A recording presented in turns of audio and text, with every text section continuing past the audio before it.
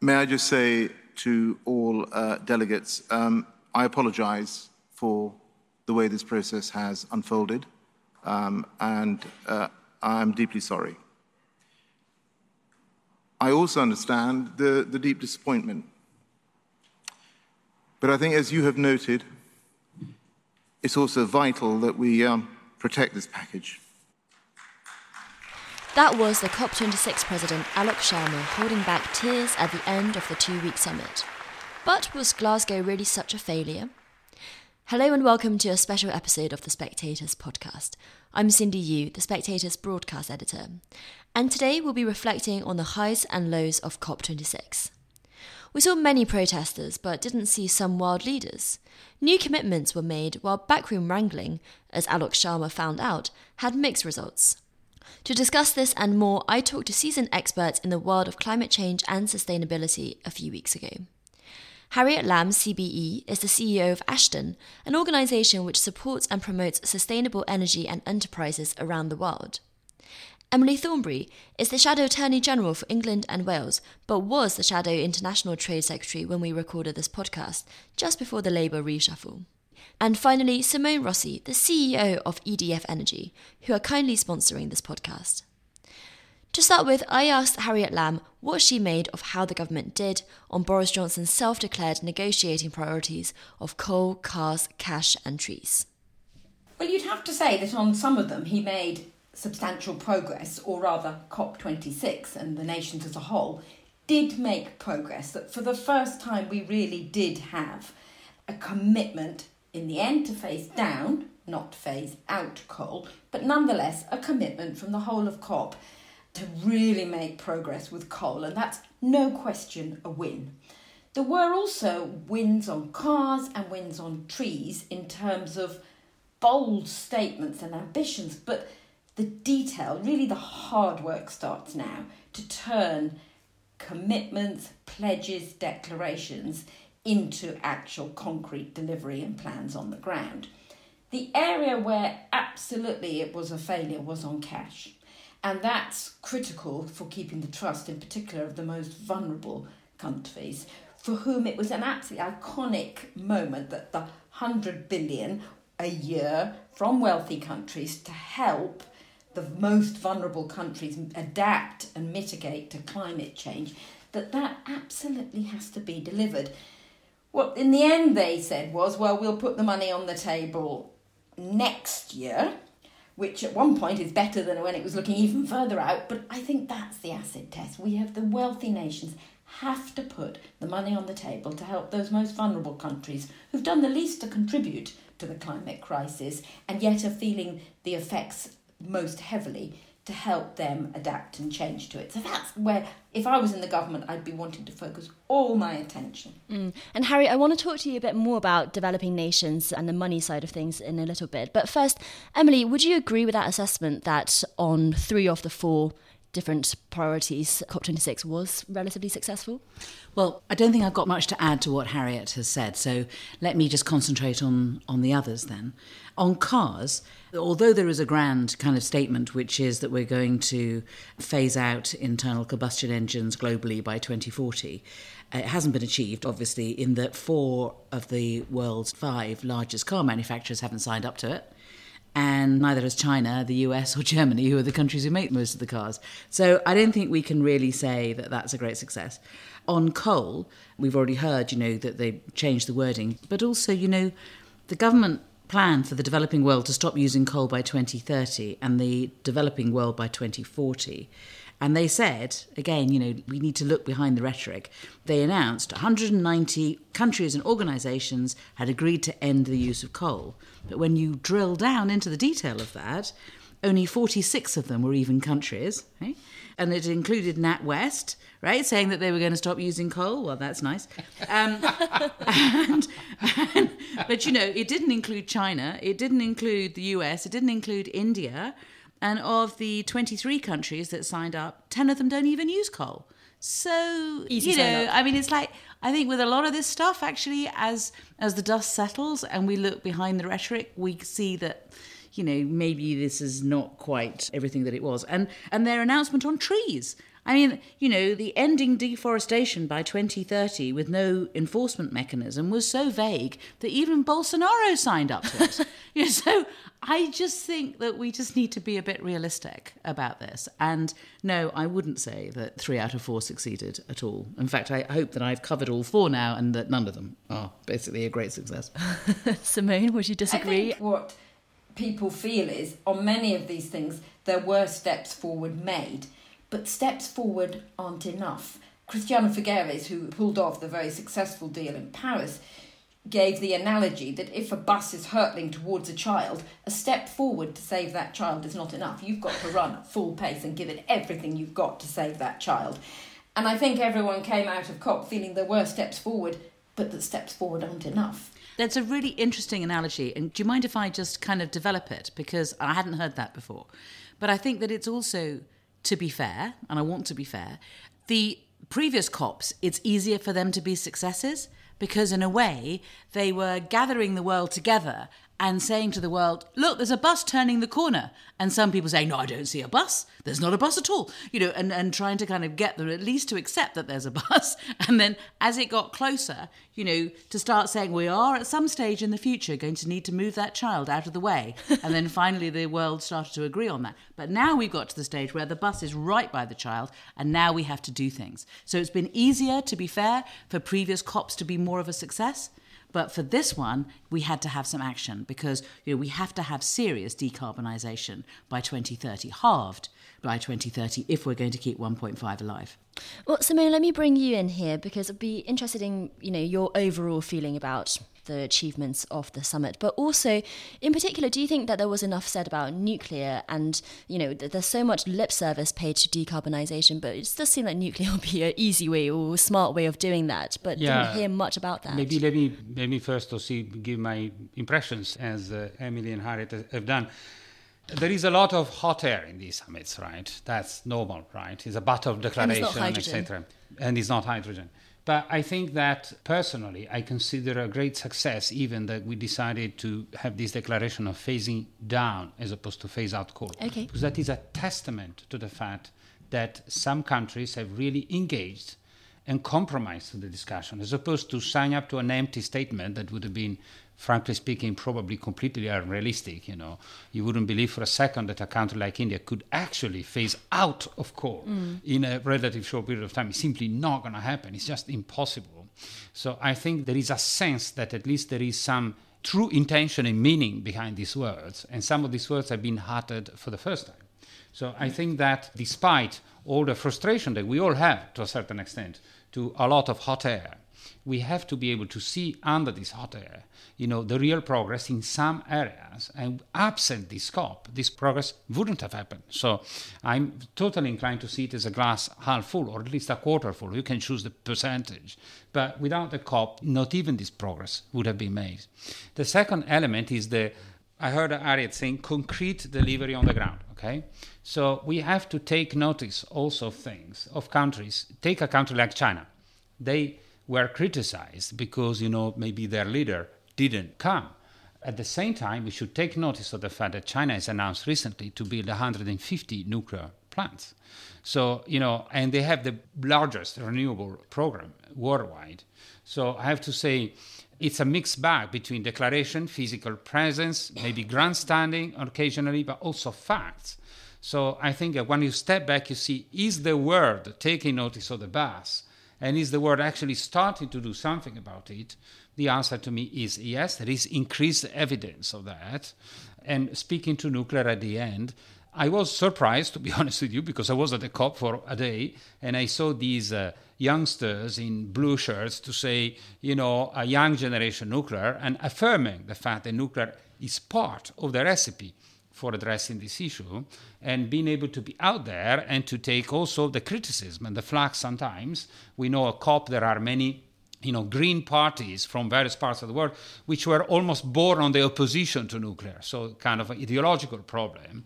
And seeing these youngsters, literally volunteers, going there to make a case, to say, okay, nuclear has some disadvantages, but it has to be part of the solution. I found it a reason for hope, because this is actually the generation that whose future mostly, is in the hands of this. So I was actually overall really refreshed and energized even by this event, notwithstanding the hot air. I must say, I don't know if it's theological or not, but personally, I absolutely don't think we need nuclear as part of the solution. I absolutely think we have the solutions within renewable energy. We have them with wind and solar, and that we can just take that to scale across the world. And that is a much more decentralised form of energy provision that also brings it much closer to people and, again, helps involve people in this transition. And I think to try to get ourselves out of one set of problems in the climate crisis by doubling up on another, the nuclear solution, so-called solution, I don't think is a solution. I think that's exchanging one set of problems for another set of problems. Simone, do you want to react to any of that? For example, Harriet's point about nuclear? Well, maybe just on day 2 of COP, there was no wind. As a result, we also still operate one of the last of the Mohicans, one of the last coal stations in the UK. We were asked by National Grid to turn it on. We almost have no coal left on the plant because the plant is soon to be decommissioned. We actually had to import Russian coal via truck. So just to be honest with you, in terms of sustainability, just good luck with that. But, there was no other way to keep the lights on. Just to give you a sense, for an entire day, out of 25 gigawatts of wind capacity which is installed, only half was available. So 24.5 were not available.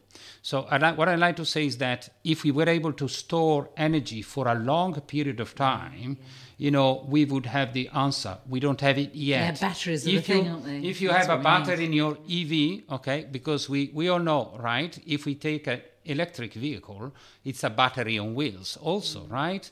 So if you say, if it's very windy, we are all very happy. We really have the Saudi Arabia wind here, and you've got lots of abundant energy, cheap, etc.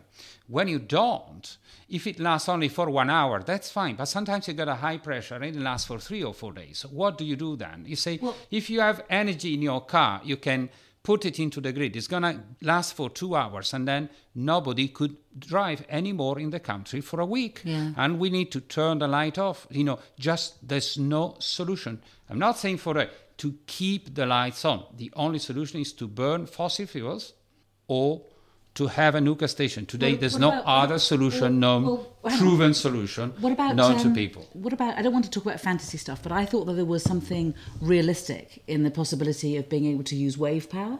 I mean, we have lots of waves, whether the wind blows or not, they're always there. Or tidal power, which I thought was also another thing that again, is completely predictable. The tides will come in and out twice a day. So I genuinely don't know what's happening with that. This is all true. So I think, net zero, we need to quadruple the amount of energy in Britain, of electricity from zero carbon sources, quadruple compared to today, okay? So all will be needed. All will be needed. It's not a case of something against each other. Yeah. All will be needed. Now, that said, some solutions are proven, so they work. They could have advantages and disadvantages. For example, the renewable has huge advantages in many, many areas.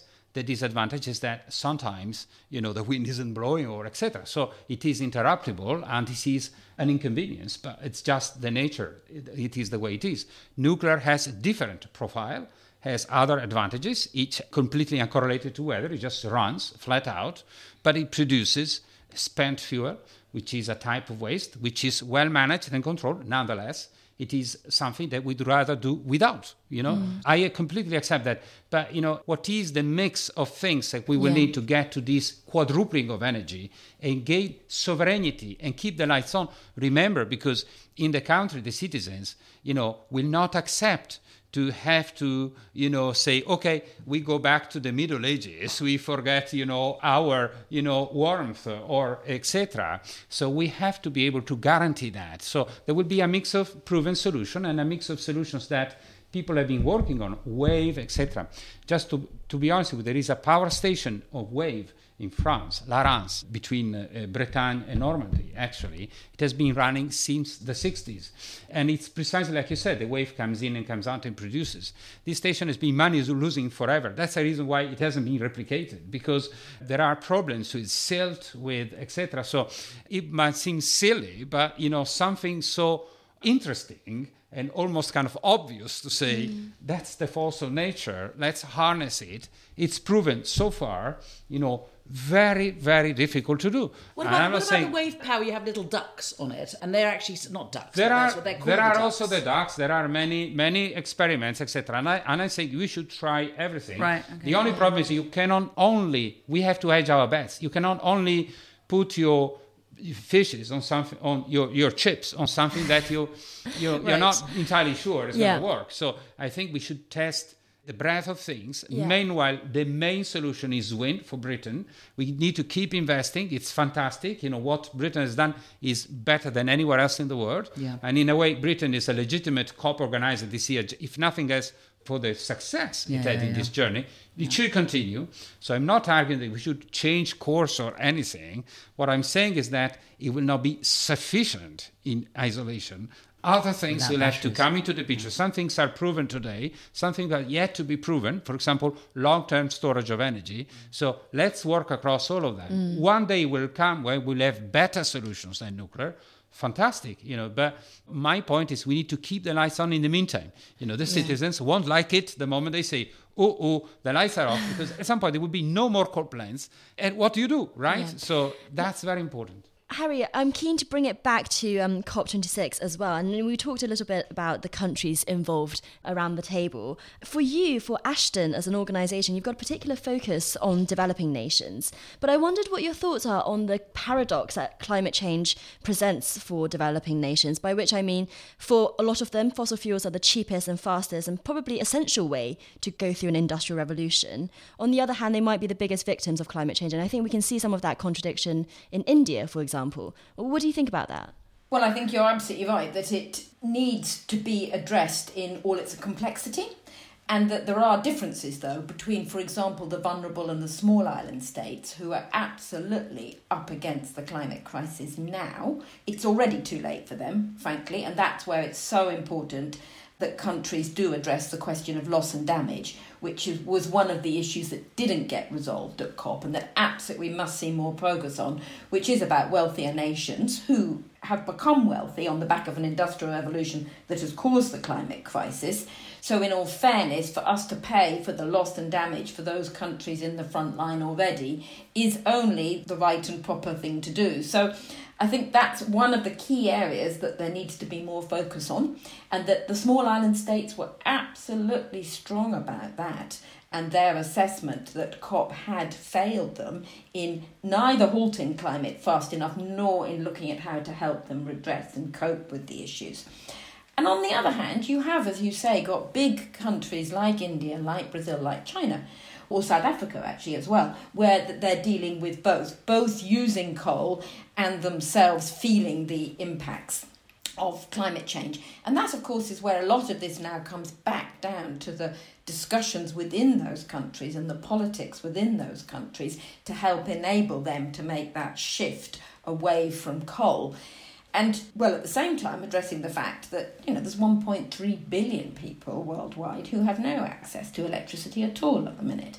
And the solution for that is undoubtedly to go through renewable energy as a cleaner technology that enables you to reach villages, far-flung villages, much more easily, and that can help generate, actually, the green skills, the green jobs and livelihoods of the futures. So we have to welcome the steps that were made forward and really look to the politics within India, within Brazil, within China to help make sure that these countries can make that transition in a way that is fair, the just transition as it's called, both within those countries but also at an international level as well. Emily, what do you think the role of developed countries, whether it's governments or organisations from the developed world, is in reconciling that? Because I feel like in a lot of the conversation we have around climate change, all we do is berate big polluters like China, not really realising that actually if the lights turn off in China, that's a big humanitarian disaster. Do we recognise that enough when these countries are saying, no, we can't get rid of coal just yet or something like that? I think there's two things I'd like to say about that. I think the first is that we should be honest about the fact that it is much easier for us to get to net zero given that most of our manufacturing is done in places such as China. So we have to kind of think about that, actually. That's a real challenge for us. But I think that there's another thing which I'd kind of like to sort of flag up, which is the role of UK export finance. Which is, it's under the control of the Trade Secretary. And, for example, there was an investment in an oil pipeline in Mozambique as recently as 2020. CAFOD has said that 97% of UK export finance energy spending between 2010 and 2017 went into fossil fuel development. So here we are, when we are investing money in the developing world, what is it that we're investing in? And I think that we need to kind of hold government to account on that. So I think that it's a great waste. I agree with Harriet. Imagine if we were investing that sort of money in renewables instead, as opposed to, oil and gas exploration in the developing world. And The Guardian found recently that between 2018 and 2019, UK export finance support for fossil fuels grew 11-fold to 9 billion, while support for renewables fell. I mean, this is the reality of what we're doing. So, as I say, I think that it's always very important to look behind the rhetoric, because action is what matters in things like this. Yeah, absolutely. I think that's really right, Emily. And a lot of the organisations that we work with are working at the grassroots to help bring energy to people for the first time very often. So to give you one example, there's an amazing group of women in Yemen, just 20 kilometres from the front line, where working with UNDP, they've been able to set up a little small-scale business with solar panels, which enables people to have energy, and including shopkeepers able then to have a fridge, and then they can sell cold drinks. And so it had that sort of ripple effect of helping the local community both manage to have electricity, but also to help businesses. And I think those are the examples that people are at the grassroots. They're finding those solutions every day, even in the most difficult situations, as in Yemen. And what we need to see is how can we make sure that the sums of money that are thrown about are actually flowing down also to those smaller initiatives within the developing countries, and supporting and really listening to what people are saying. And it was really interesting. I was able to speak to an indigenous leader at COP who'd come from the Sapara Nation in Ecuador, who's absolutely clear. They don't want carbon trading. They don't want all these deals. They feel they, as the indigenous people, have cared for the trees for centuries. And what they're just saying is leave the oil in the ground, leave the trees standing, let the air be clean, and leave us with our rights to look after this land in the best way. And so I think it's really important that alongside at a COP you always get the global leaders and the big pledges, but that we're all the time looking at what are people doing on the ground, what are the most vulnerable and the most affected people calling for as well. And Simone, what do you make of the way that the British government has managed relations with China, especially on matters of climate change, renewable energy, nuclear energy? Well, it's a difficult question that you are asking me. What I'd like to say is that I think that the UK government is a true leader and a credible leader in zero carbon trajectory. As I said, because Britain has been on this journey for 20 or 30 years now, and with concrete achievements, and I would say that have been continued despite the changes in government, Labour, Tories, Brexit, non-Brexit, etc. So that seems to be a true leader nation, a nation that has been able to increase its GDP by maybe 2/3 over the last 30 years, and whilst reducing emissions by 2/3. So again, it's very hard to find other countries in the world which have done that. And the UK is not a tiny country. Okay, it's not as big as China. So I understand, for China or India, it will be harder, right? China is 20 times bigger than the UK. So like you said, Emily, of course, they do a lot of manufacturing also for us. So that is a reality. So these guys in China are not going to be able to, flick the switch from one day to another and change the entire system. It's just such a huge country that is just unimaginable. You just need to scale things up to a level that is completely different. So I think that probably what we have to do in the Western world maybe is also to really accept that China is no longer what maybe it used to be 50 years ago, etc. It's really a very sizable superpower, with lots of manufacturing, lots of activities, and therefore they really need to find their own way to go down this path. Although I recognize that the question you asked me is fraught with problems, because of course we know that in terms of, political issues, human rights, and all sorts of things, there are maybe different approaches, etc. And sometimes it's really difficult to see eye to eye. But I would say, for me, China, if you compare China and Brazil, for example, I think Brazil in COP was very long in communication and very short on facts. China was the other way around. Very short on communication, almost absent, but actually much stronger on facts, okay? So if I have to say, from a world point of view, and saving the phantomatic child from the bus being run over, I think that China is actually doing more than Brazil. And Brazil is trying to be more vociferous, but it's not really doing much. So I think we need more facts than words. And so in this sense, I respect a lot for what China as a country is trying to do concretely, is concrete on the ground, right? Yeah. Yeah, the US-China pledge sort of sent a jolt through the conference venue, didn't it? Everyone was going, sort of gasp, but that, here is a moment, actually, of cautious optimism, having been so worried that China didn't seem to be there, did this open some ways forward for actual action on the ground, as you say? Next COP is due to be in Egypt. Let me just put this kind of idea in. And it's going to be at Sharm el-Sheikh. And there's two things that I would say about that. I mean, the first is that obviously Sharm el-Sheikh is on the edge of one of the most beautiful coral reefs. And if temperature goes up to, is it 2 degrees? There won't be any coral reef left. So there's kind of like that poignant background to it all. Mm-hmm. But also the Egyptians do have a very close relationship with the Chinese. And I just think there's a kind of, both of those things, and I was cycling into this pod today, just thinking about those two things and thinking it will be a very different type of COP.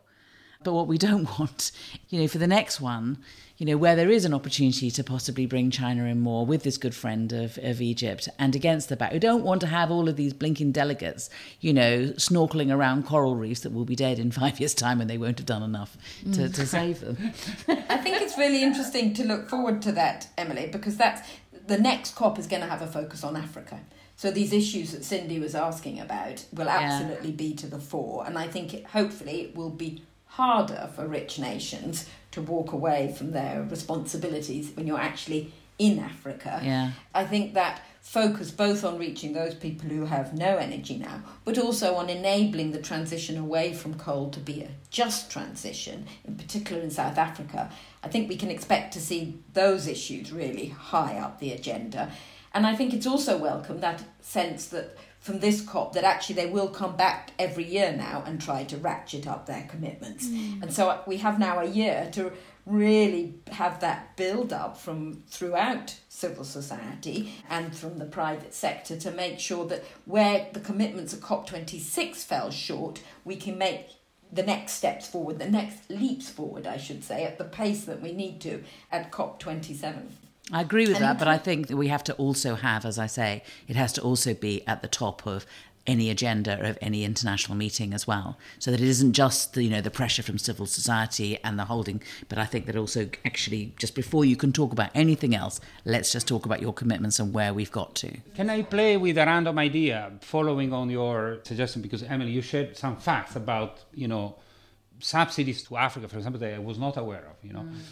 And it stems from my previous experience in the past. I was actually in charge of activities which included, developing a hydroelectric project in Cameroon. Okay, we ended up finding a way to finance it through the World Bank, etc., etc. So it's now happening, and I'm quite happy about it. So, and given that the next COP is in Egypt, and there would be a natural focus on Africa, there is, like with all technologies to produce electricity, also hydro has its own downsides and advantages. And there has been a movement globally also a little bit against hydro, I have to say, to be honest with you. One of the flip sides of that is that the only plants of certain size being built in Africa are coal or gas, okay? Mostly coal, to be honest with you, at the moment. So, whereas there is a huge untapped hydro potential still available in Africa. And I'm not saying for a second that hydro has no disadvantages, because sometimes you need to flood some certain areas. You may have to displace some people. So I'm not simplifying it.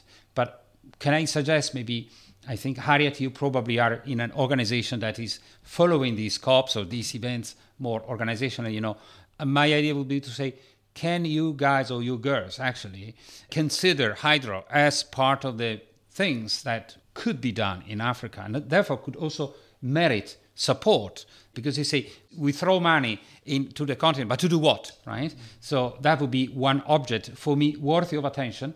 I know there is a lot of untapped potential. It is absolutely compatible with climate change.